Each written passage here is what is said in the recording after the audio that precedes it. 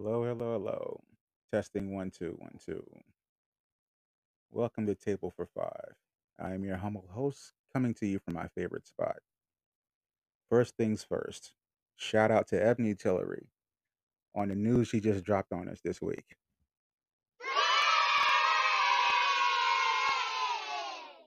One more time.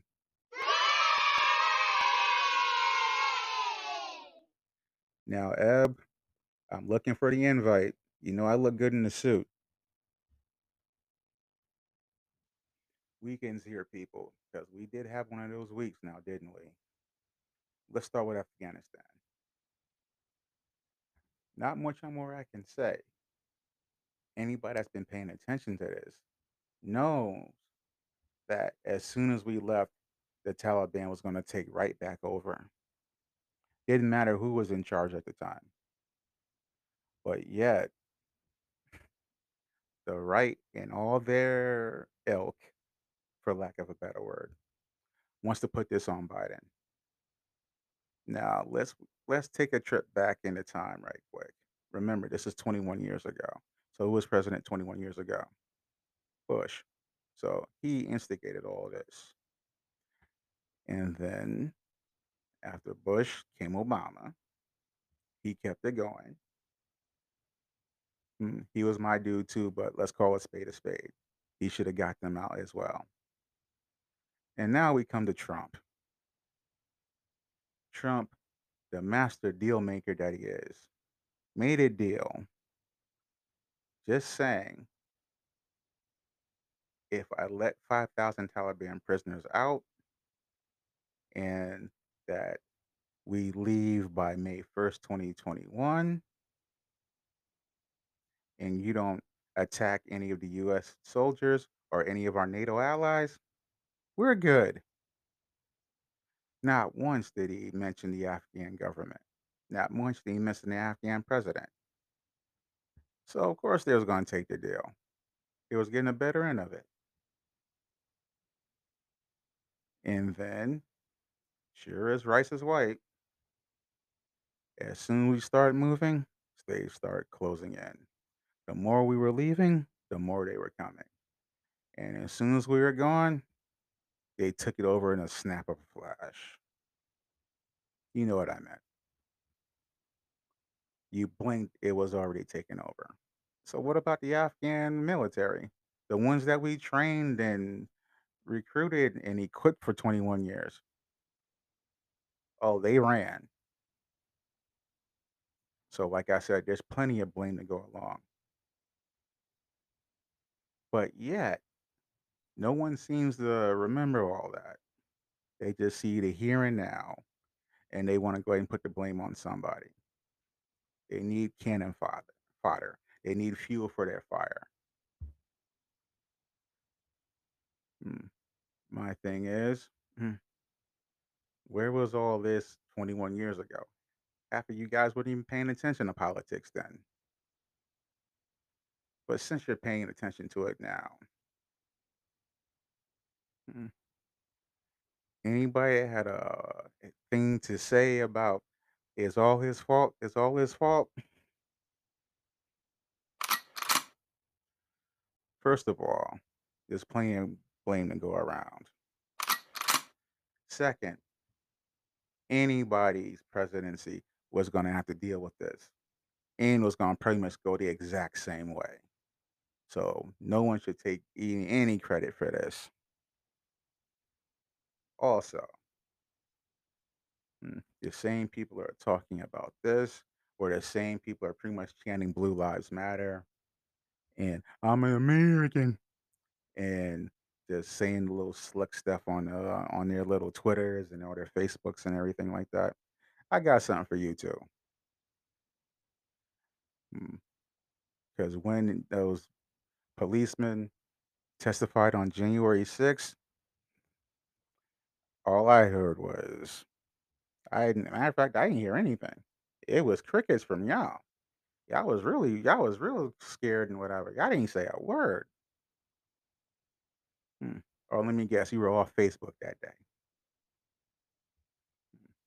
When you saw the video of the cop being drugged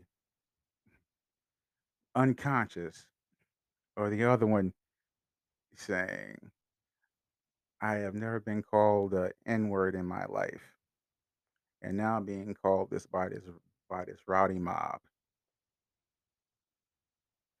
I didn't hear nothing from you guys. Come again? What was that? I didn't hear nothing.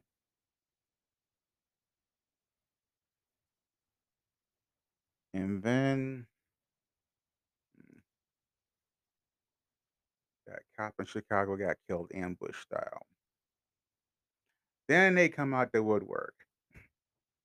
Mm. Then they wanna go after the mayor of Chicago. I'm like, is Chicago has always been your talking point anyway, so par for the course, right? But yet, mm, those cops over there in DC, you didn't say a word about. I wonder why. Hmm. Entitlement, uh, it wasn't any a big deal. You didn't see the footage. Mm. Well, where I come from, sounds like y'all a bunch of hypocrites.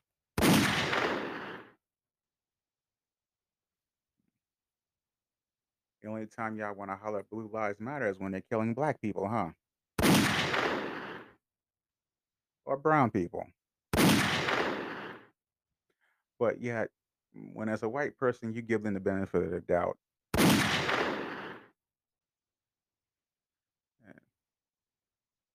but let me guess, you're not racist? I have friends that are black. Look at my Facebook page. I got a ton of them.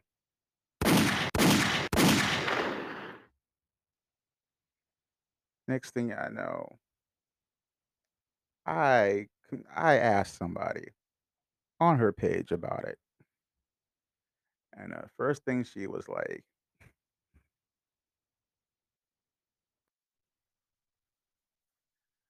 Now you want to put blame on everybody else.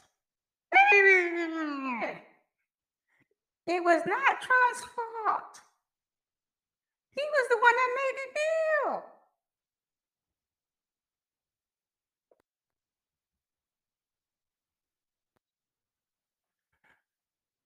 blew my mind, right?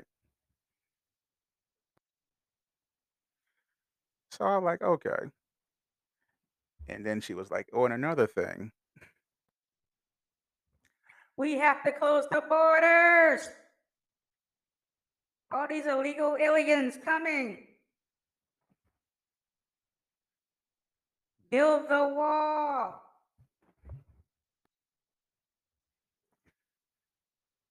And then I was like, you do know that illegal border crossings only make up 35% of the entire problem, right? You know the rest comes from people who stay here on expired visas. Next thing you know, what did I hear? I didn't hear anything. Crickets, babe. Yeah, just basically crickets. And then I go back to her, going through my timeline and everything. Just doing the Facebook thing because that's what old heads do.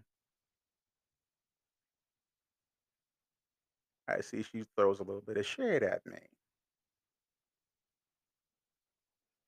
And I'm like, all right, I ain't mad at that.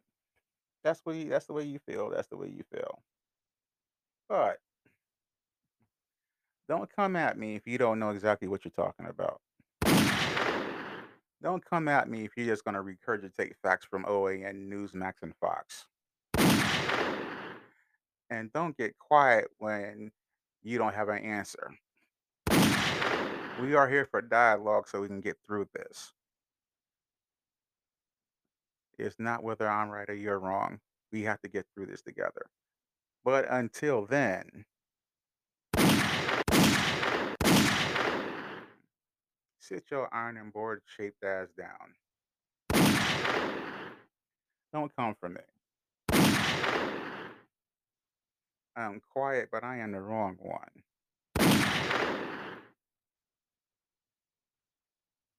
and go back to Fox News and look up something else so we can talk about.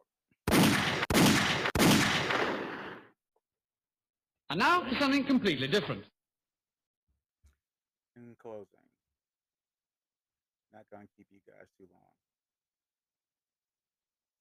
Just remember, be safe, be aware, love each other. May necessarily not have to like each other, but love each other. Another shout out to my cousin Ebony. You're going to do great. Shout out to my family. Big up to whoever hears this. Once again, I thank you for listening and I thank you for coming back. The next the next episode, mm, by popular request, I'm going to talk about my journey. For those who know, know. For those who don't, strap yourself in. So, signing off, y'all, from my favorite spot at my table for five.